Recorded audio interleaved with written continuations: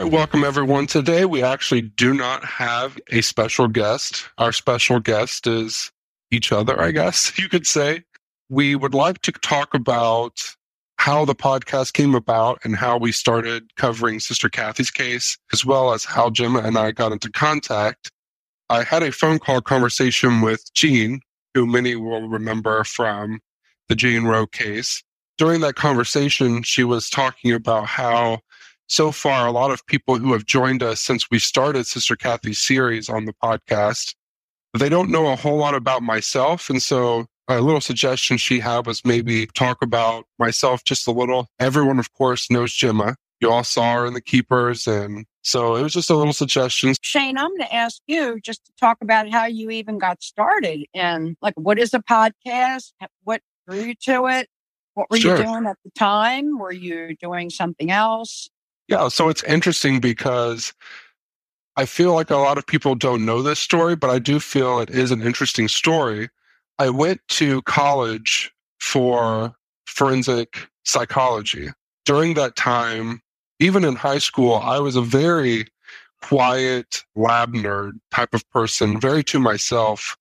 But when I got to college, it was the same way. And of course, working in forensics, you don't have an opportunity to meet a whole lot of people. You are very scientific in your approach. On a slight dare, a good friend of mine dared me to go to an open mic night at a local stand-up comedy club.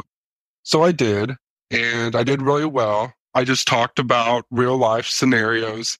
My family has a Southern Baptist background, and my brother's gay, so what else could someone ask for if they're going to stand up in front of a mic? And of course, it didn't hurt that I'm 6'9", so when I get on a stage, I already look the part. Everyone's just, who is this person?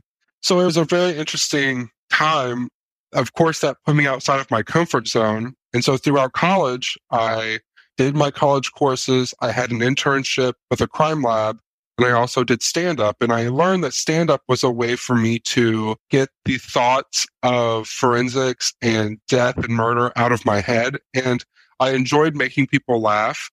For those moments where I could make people laugh on a comedy stage, it was a feeling that is indescribable, because for those moments, you know that no matter what problems they're having, they're just forgetting about it. And no matter what type of political background they come from or any racial injustice they may have or have gone through, you just know that they're enjoying themselves. And it was a good feeling to be a part of it. When I graduated, I took the easy way out, I feel like. Instead of going through and using my education and getting a career in forensic psychology or into forensics, I ended up sticking with stand-up because it was easy to me to make people laugh, and I enjoyed it. I feel that, and I'm not trying to dog any stand-up comedians, but for myself, I knew that was the easy way out for me because I chose it because I didn't have to face negative feelings. To know that people are capable of horrible things, I feel like that's not a thought that you want to try to sleep at night thinking that. So stand-up was easy. My dad was hit by a drunk driver many years ago. I know I created a special episode earlier this year about my dad. But because of that, my uncle was the one who stepped up and was the male figure I had in my life. He was a great person. He wrote country music as well as gospel music. Very kind, generous, dependable, respectable person, unlike anyone I've ever met before. He developed cancer in his throat, which was horrible because I saw someone who, to me, was such a strong, positive influence and always spoke so kindly. And he used his own voice to sing and create music that just everyone enjoyed. So cancer took that away from him because, of course, he couldn't even speak very well at that time. And after a few years of radiation, the cancer didn't kill him, but he died as a result of the radiation. It deteriorated his jaws. So ultimately, one night he suffocated. So during his funeral, I was still doing stand-up at that time, and I saw hundreds and hundreds of people coming who had just impacted in a positive way.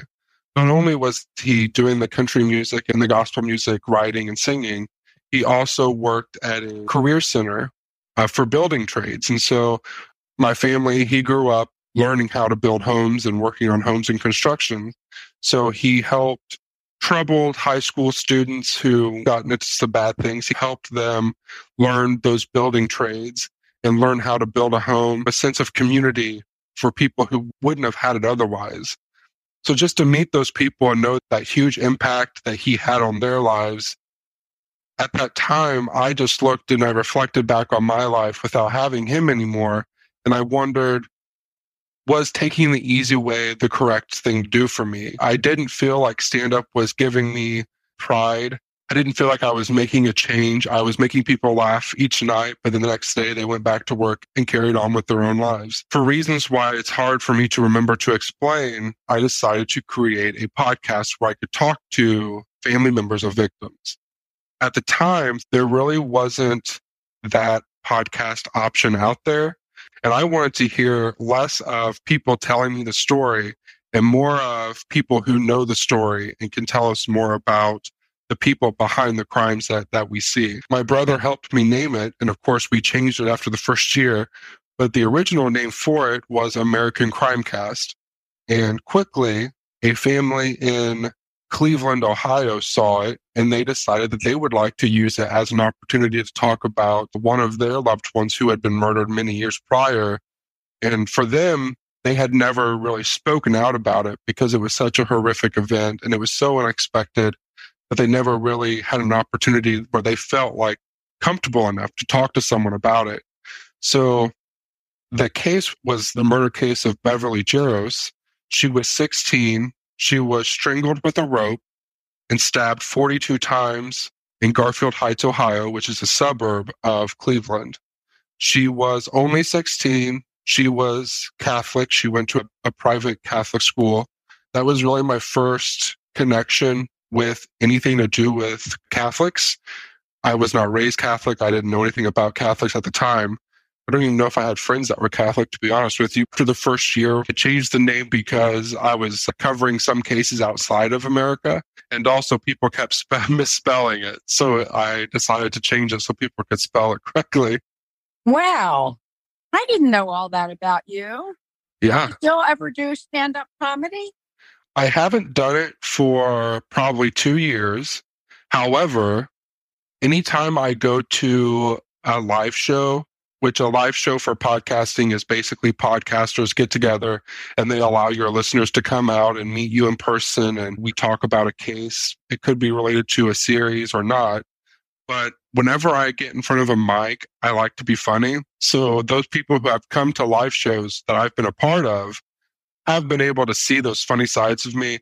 In fact, I joined 2 podcasters early this year in Indianapolis for a live show.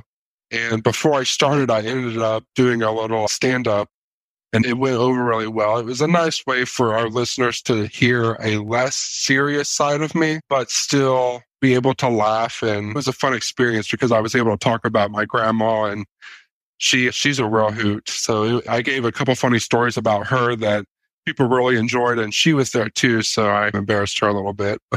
So Shane, talk to us about how the whole Sister Cathy case came under your radar.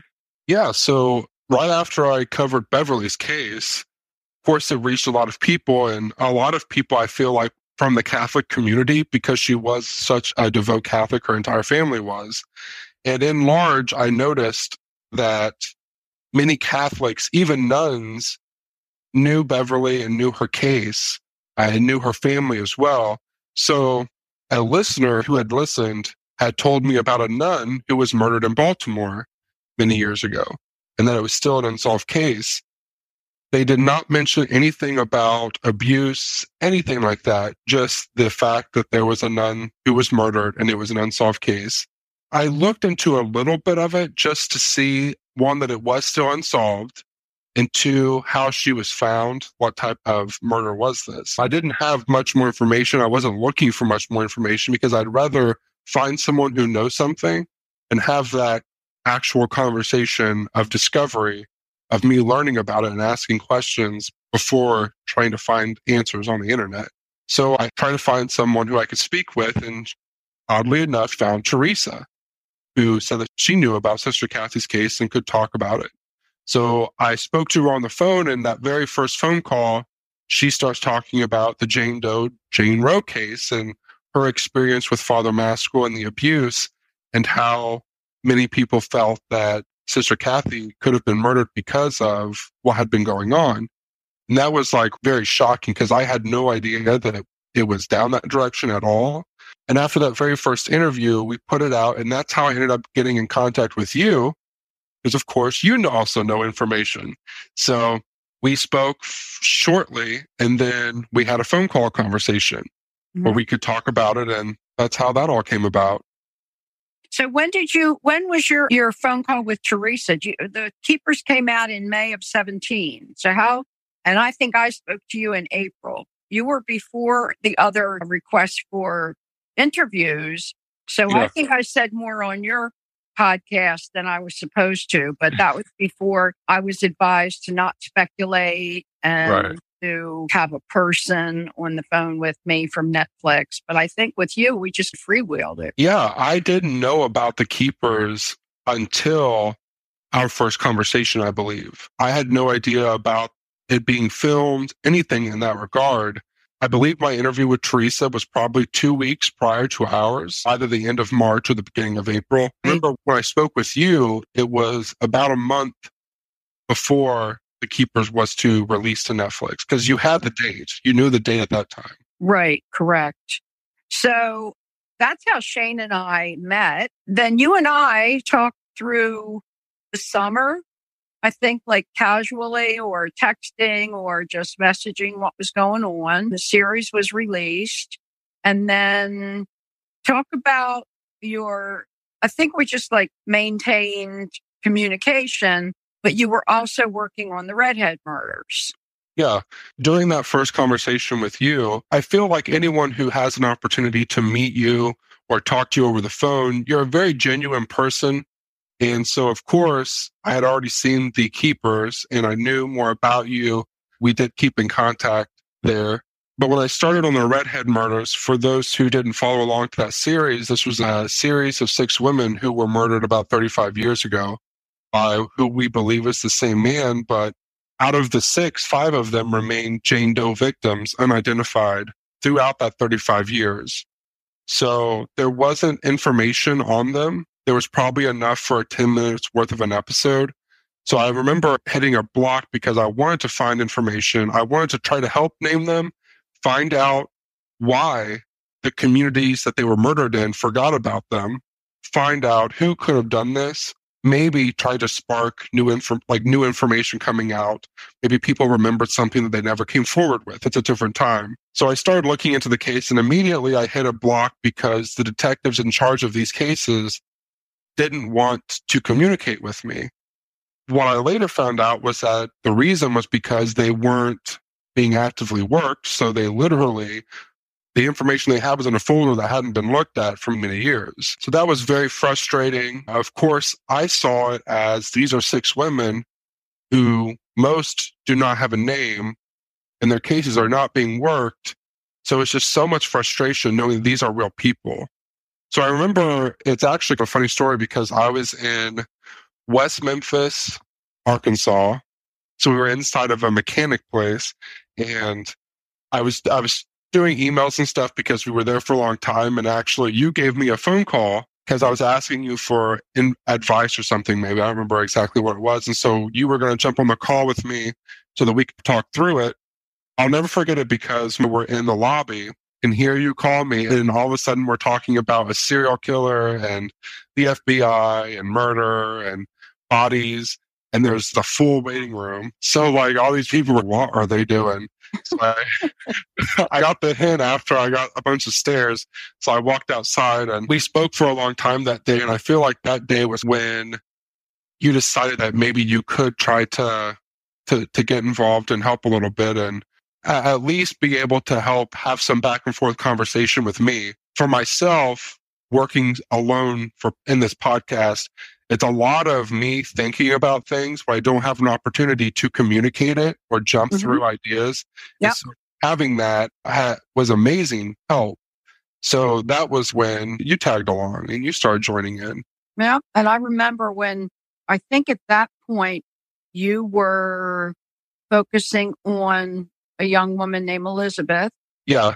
It was a possible daughter of Right. a Jane Doe, and her name was Elizabeth. Right.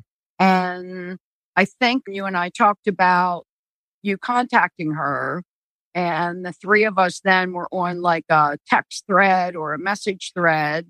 And it gave me the opportunity to talk to her about actually talking to you on the phone.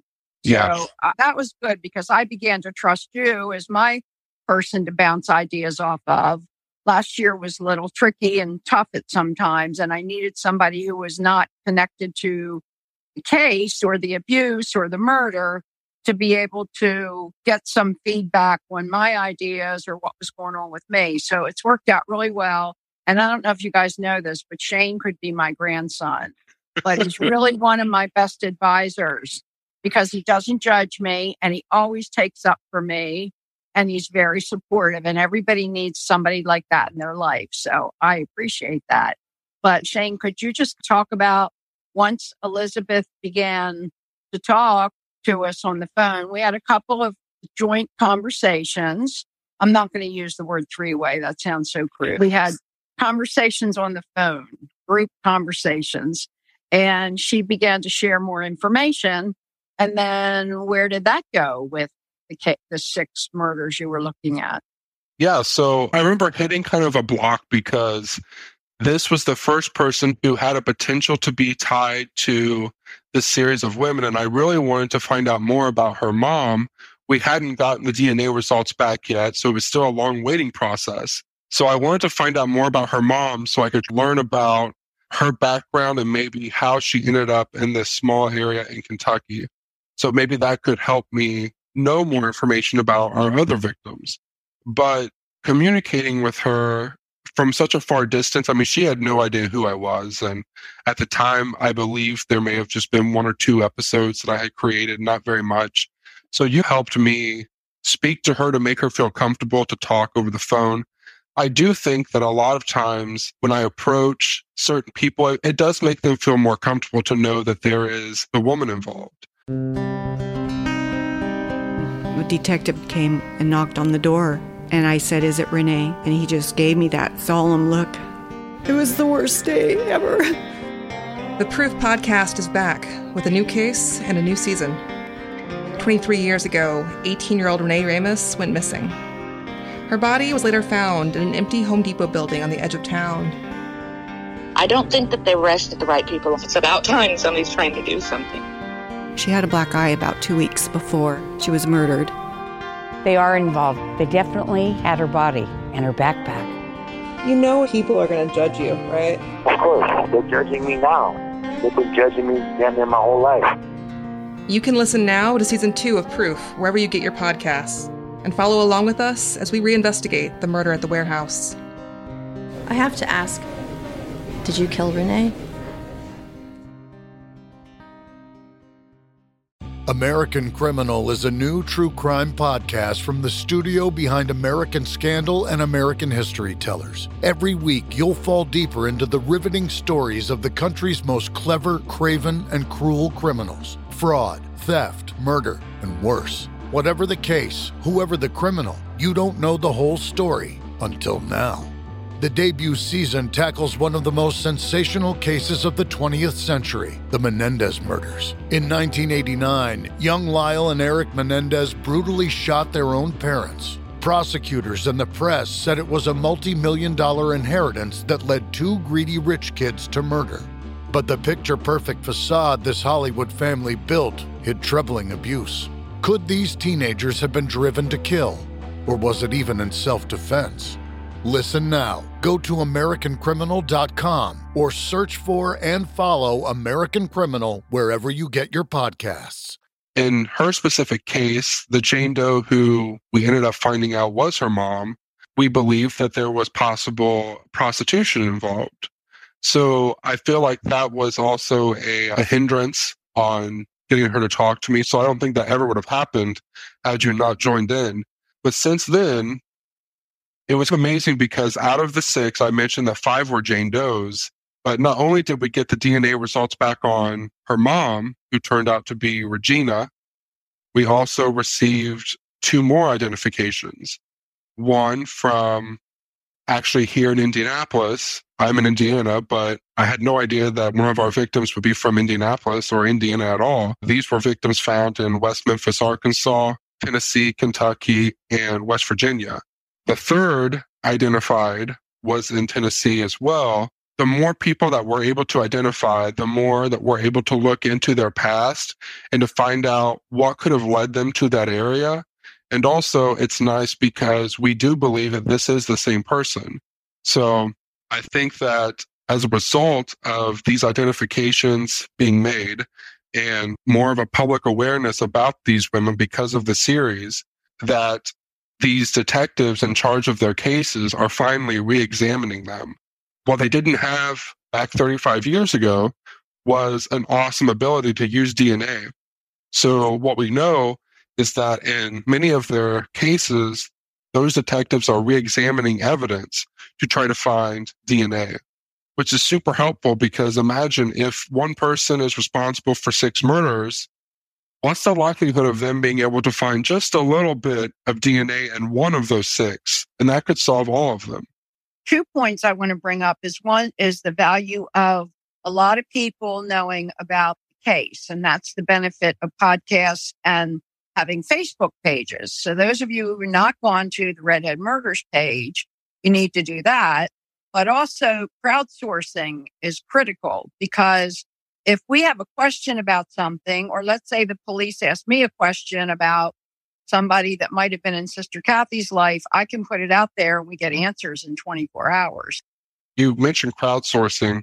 Of course, through being a podcaster for going on 3 years now in this genre, and I'm sure, Jim, you may get this as well, but a lot of people who have missing loved ones or their loved one is murdered, I get contacted a lot by individuals who fit that description, where they would like help and advice. Feel that most people feel that will never happen to me, and I'll never be in a situation where one of my loved ones or friends will be murdered or go missing. But it happens more times than I feel that people care about thinking about. It does happen to everyday people, and that's a part of what this podcast has been trying to let people be aware of, is it does happen. I have 2 pieces of advice that I always give out. The first is use social media. Not only use social media, but a lot of people don't realize that within Facebook, there are these sale sites for rummages and all these things. And I know this because my mom uses it a lot. They're always specific to certain areas. So for example, your county or your city, if you have a large enough city, will probably have their own sale or yard sale site. That's very helpful when you're trying to find a missing person or find information about a murder case in a specific area. Most of the time, the administrators of that site do not care if you post a flyer or something, trying to find information, or a quick post saying, hey, my brother or sister is missing. This is what they look like. This is what we know. If you have any information, please contact us. That's a great way to reach a specific audience for absolutely nothing. So I definitely recommend using that as a resource. The second, and this is so important, I didn't know it until we were covering the Redhead murders. There is no requirement for states to utilize a database for missing people. The database is called NamUs, and it's funded by the Department of Justice, and it's basically ran by the Department of Justice and a university in Texas. But with NamUs, if there's 2 types of profiles that get entered. If you're a missing person, they can enter that missing person profile into the database along with DNA and all of that information, dental, fingerprints. And then the second type of profile is if an unidentified body is found. That profile will be uploaded into NamUs. And ideally, those 2 profiles would be linked. If your missing person profile and the unidentified body profile gets linked. That's very important. And so far, there are only, I believe, 4 states that require it to be used. Something that, because of the Redhead series and learning all of this firsthand and working with victims of these Redhead murders, working with their family members, I have been trying to change the law in Indiana to try to get that to be a requirement. As I mentioned earlier, one of our victims was from Indiana, and her unidentified remains have been in the database for many years because she was found in Tennessee and they require it. Because NamUs wasn't used, her daughter actually passed away from cancer last year before ever finding out what happened to her mom. That was a very emotional time, and that caused me to want to create change and change that law. How can people that are listening find out if NamUs is used in their own state? And what could they do if they want to advocate for that? They can Google it. I know that now Kentucky is online to be the next state to require it. If it's not a requirement, it definitely needs to be. I know in Indiana, there is a rate of less than 5% of missing people or unidentified remains that have been missing, or the remains have been found for more than 6 months. Only 5% of those people have been entered into the database, which is way out there in terms of harm. So what they can do is contact your local lawmakers for your state, not just email them, but set up a time to go talk to them to try to get that law changed and try to get it added, because I feel like no one wants that to happen to anyone that they love. But if it does, you do want that to be something that's out there that can be utilized as a resource. Now, detectives are not required to upload it in the states that it's not a law. Family members can petition their detectives in charge of their loved one's case to be utilizing it. So if you do have a missing loved one still, and if one of your loved ones does go missing, do ask the detective to ensure that they are utilizing NamUs. I want to add one more piece of advice to what Shane just said. A lot of you send me messages, and I have left my Facebook Messenger open because I also get a lot of interesting leads that I can forward to the police. But I get a lot of requests from people who have similar stories to Sister Cathy's, not the murder of a nun because she knew too much, but people who are concerned about a clergy perpetrator or finding out about a murdered loved one. And they say, how did you start with this? And we didn't intentionally set out to do this. It just sort of evolved. But the best piece of advice I can give adds to Shane in saying that social media is so available now that if you are looking for someone, or if you are investigating the murder of someone, to set up a Facebook page. If you don't know how to do that, get somebody who does to do a really good job. Have the person's name, looking for so-and-so, or justice for the person's name, and then invite every single one of the people in your friends list to like it or to come and join it. That way you get the conversation started. You ask your friends to share it with their friends, and exponentially it grows within days. It's amazing. And you will find that there are a lot of people out there that want to help you or that have a piece of information. I've had leads from Ireland, Argentina. I can't even tell you the number of places all over the United States, Canada, people who knew something or heard something or were here in Baltimore and learned something, sharing information with me. And all of that we can put into the big puzzle piece. So get yourself a Facebook page that's not your own personal one, but that is set up for the purpose of what you're looking for. And you mentioned this a little bit, but I wanted to ask you, how did you and Abby start looking into Sister Cathy's murder? Abby and I went to Keogh together. We were in the same classes at times. Abby was brilliant in science and math, and I leaned more towards art, music, writing, English. So we weren't social friends, but we knew each other. And everybody wondered what happened to Cathy when she disappeared and then was found. Her body was found a few months later, but then the years went by and we were just figured it was just an unsolved case. And then in the 90s, everybody received a letter from either Jean's family, as is demonstrated in the Keepers, or from the attorneys that were representing Jean and Teresa in the Doe Roe case, asking if any of us had any information about anything that happened to Keogh that was not right. So my sister and I both went to Keogh, but neither one of us knew anything. Then rumors started, and so-and-so was a victim, and this person was a victim, but we knew nothing. And we followed it in the newspaper. Bob Erlinson, in fact, was one of the reporters, and we've talked to him on our podcast, and he's in the series. It was covered more in the 90s than it was when it actually happened, but it still went unsolved. So in 2008, I think, I got a call I guess it was 2006, from a man named Tom Nugent from Michigan. Tom was looking through Keogh yearbooks. He wanted to write a story about who killed Sister Cathy. He already had met with Jean and Teresa and knew them from the Doe Roe case and had tried to cover some of that. But when he called me, I said I didn't know anything about the abuse or the murder, but that she was the reason I became a teacher. And he used that in his story. And we became e-pals, Facebook pals. I guess this was before Facebook anyway. And then about 5 years ago, this story ran in the city paper. The big papers didn't want to touch it. And now they can't get enough of it. We tried to get the Sun papers to publish it, the New York Times, the Washington Post.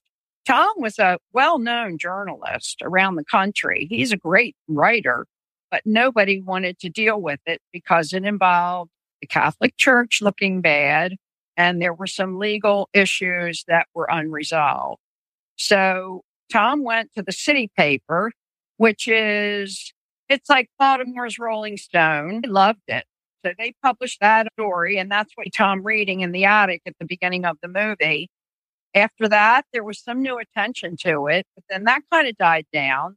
So 5 years ago, and I still have this email, I sent him an email that said, when are you coming back to Baltimore to finish this story? And so I have kept every single email involved with the keepers on my computer. There are tens of thousands of emails, everything. And he came back to Baltimore and we finally met. We went on a tour with 2 other Keogh friends of where everything happened. And he had the opportunity to talk to Jean again while he was here. He went to visit her. He already knew her. And so that's how the investigation started. Now, Abby was like the voice of reason. I'm more emotional.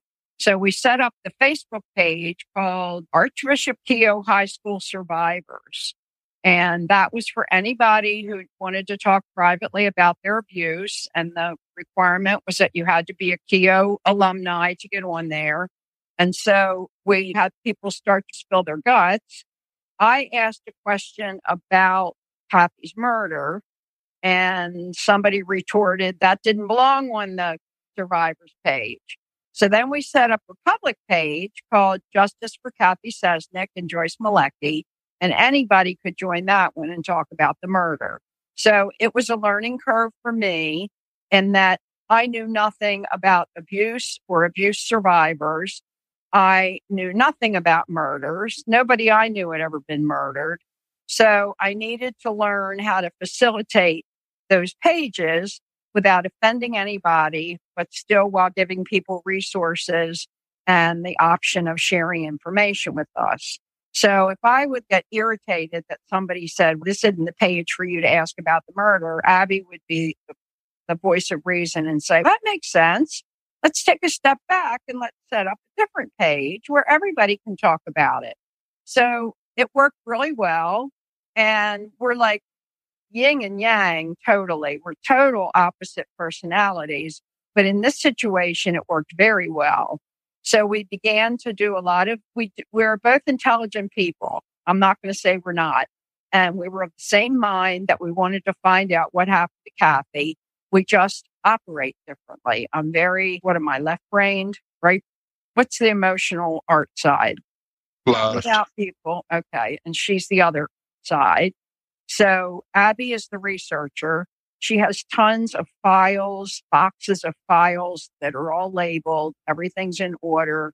Mine is more notebooks. I draw a lot of diagrams. I have to draw out maps of where things happened. I get on the phone and talk to people. I knock on doors, literally. That was interesting because with the filmmakers with me, I was a little braver than going out and doing it by myself because if something happened, it wouldn't be on camera. But that's how it all evolved.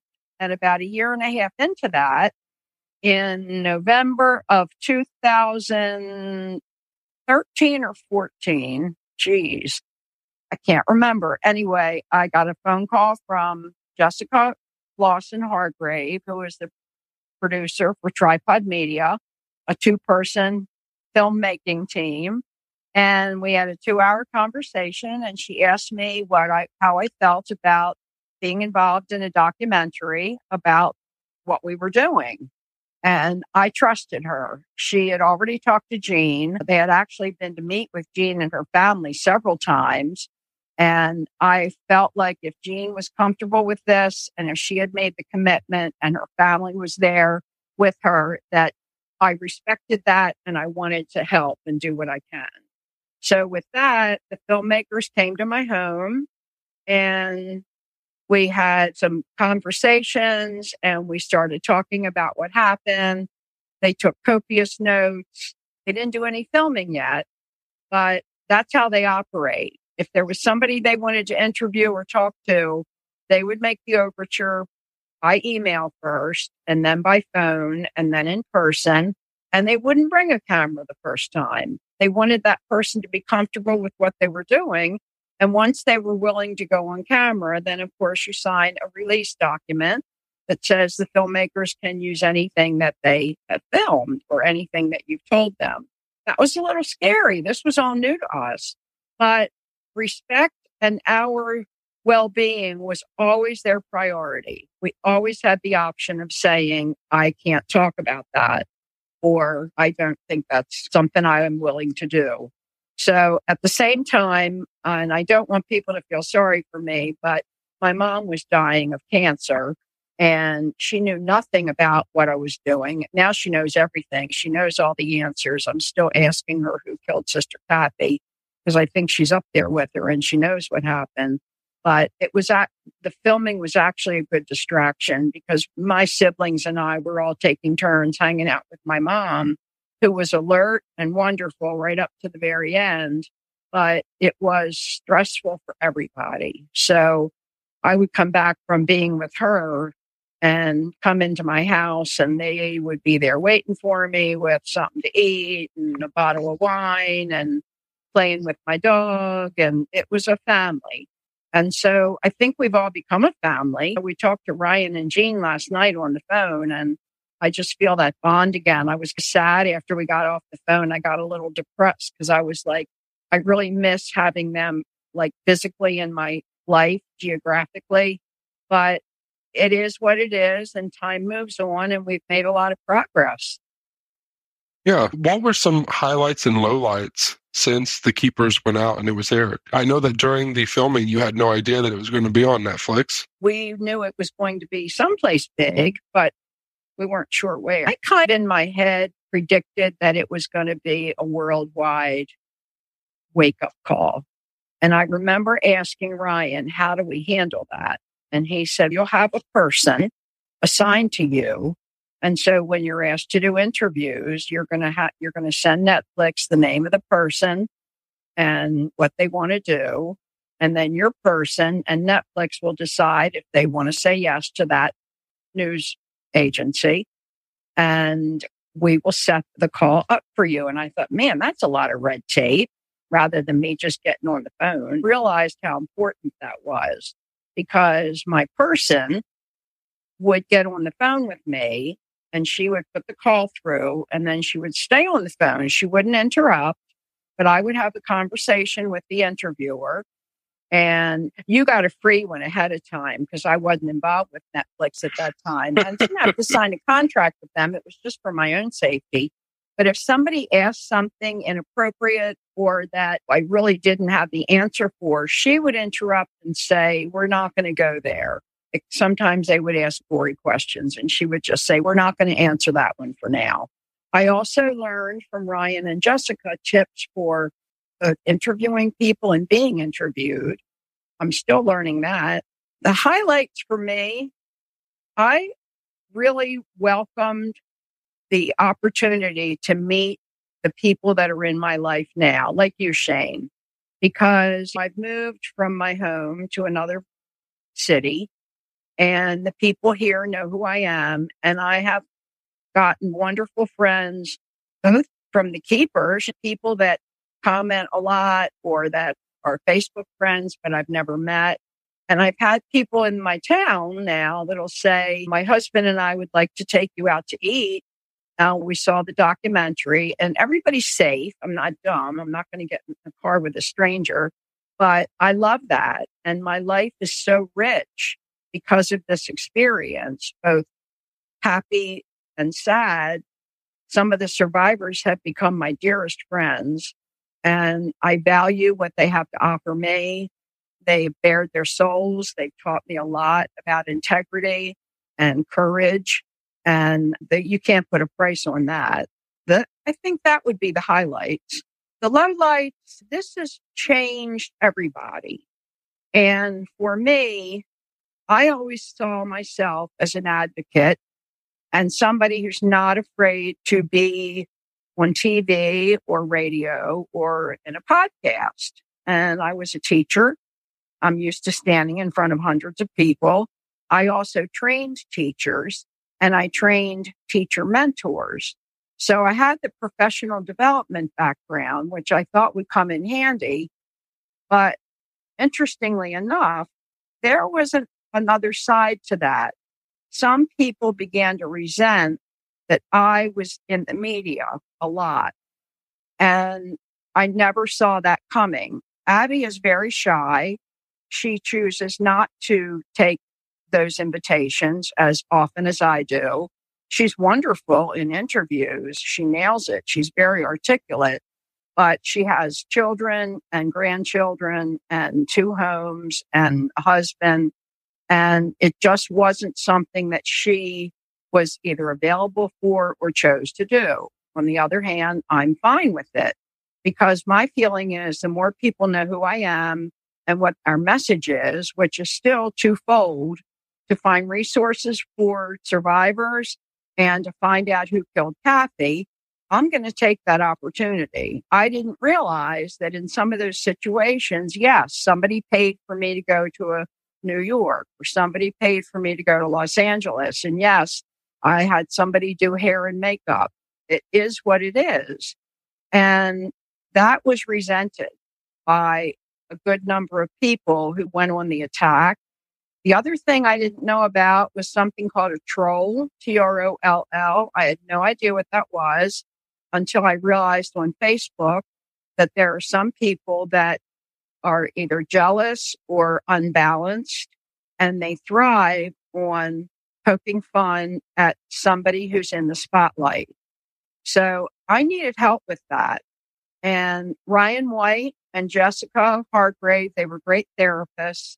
My family, people like you, gave me a lot of guidance, but I would say that was the hardest thing for me. And last winter around this time, right before I moved, I spent a lot of time alone processing all of that. And I care too much about what people think of me. And I had to move beyond that. And I had to learn that I'm not perfect. Not everybody in the world is going to love me. And I have to just rise above that and not stoop to return in kind, which I had a tendency to do at the beginning. If somebody bullied me, I probably bullied back. And I don't need to do that anymore. I just ignore it or block people or whatever. I think Facebook, the things we say and do on Facebook, you would never in a million years do to somebody in person. Right. Because they probably get a punch in the mouth or you get hit in the face. That was the hard part for me. But that's just because of the person I am. I was bullied when I was in grade school as a kid. And believe it or not, folks, I am very shy, and I've had to really work hard to overcome that.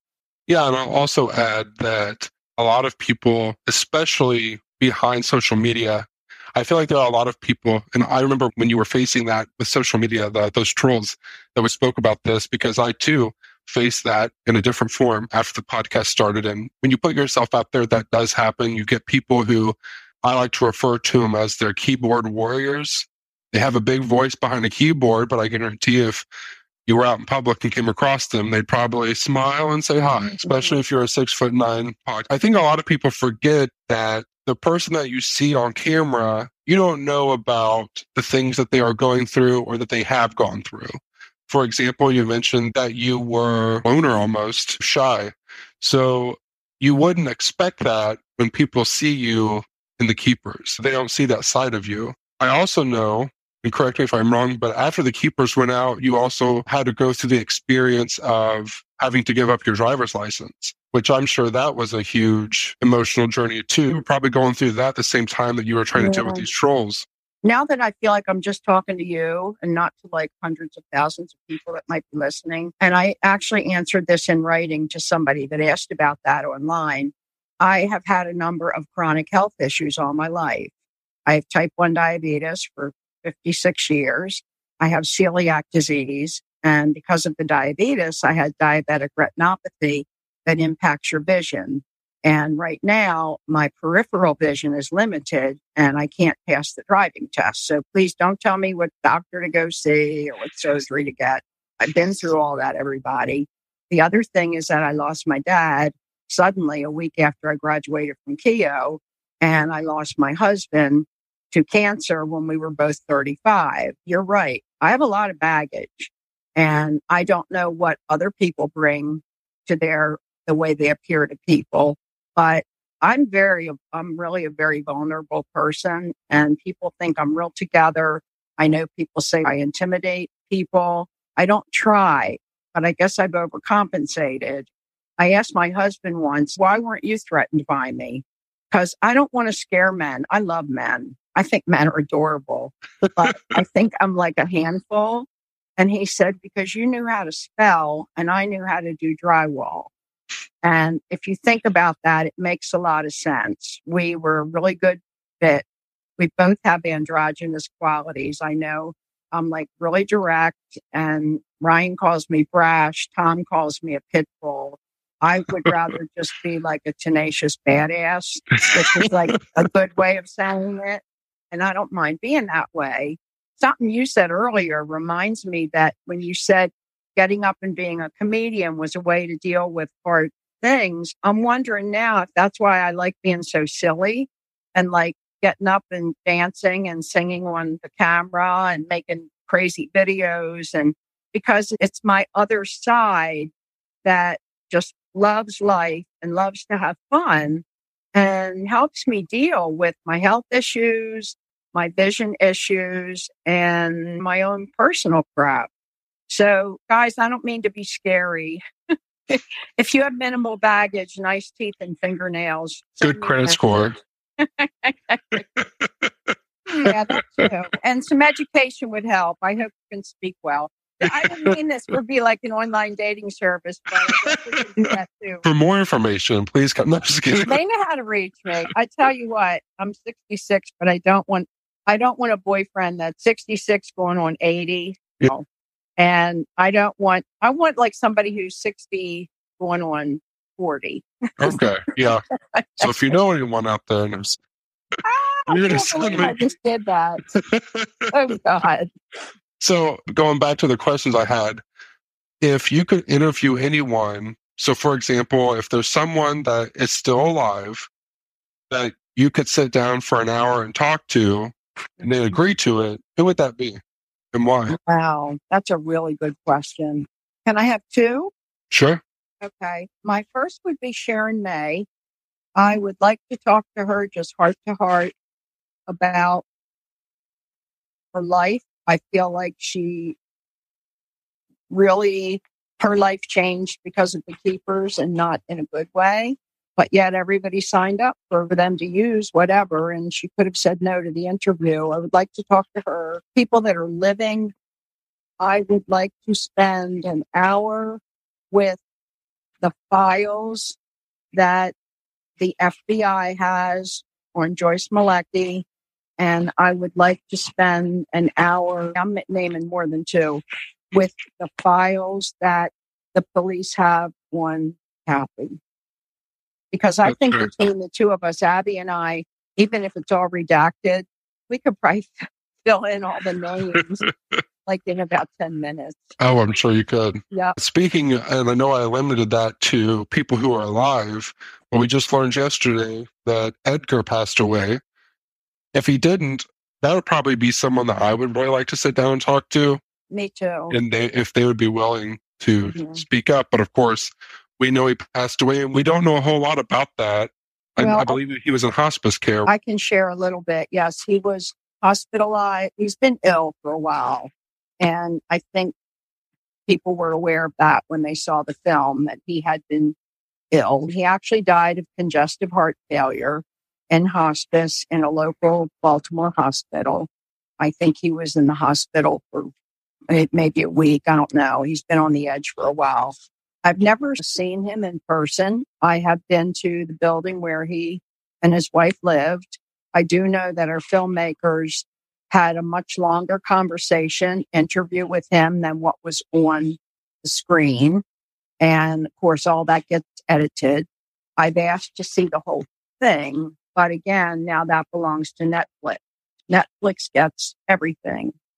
I think I'm not alone when I say that as we were watching the interview with Edgar and the questions that Ryan and John was directing them to look at John as our photographer, look at the screen, I think we were probably in our heads asking follow-up questions to what Ryan was saying.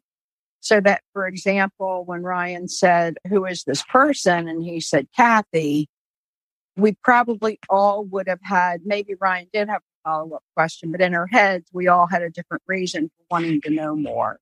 So I would want to talk to him without him knowing who I was. I don't know if he saw the keepers or knew our names. That concerned me a little bit because for a while I lived not far away from where he was living at his death. So he would be one that I would want to have an informal conversation with.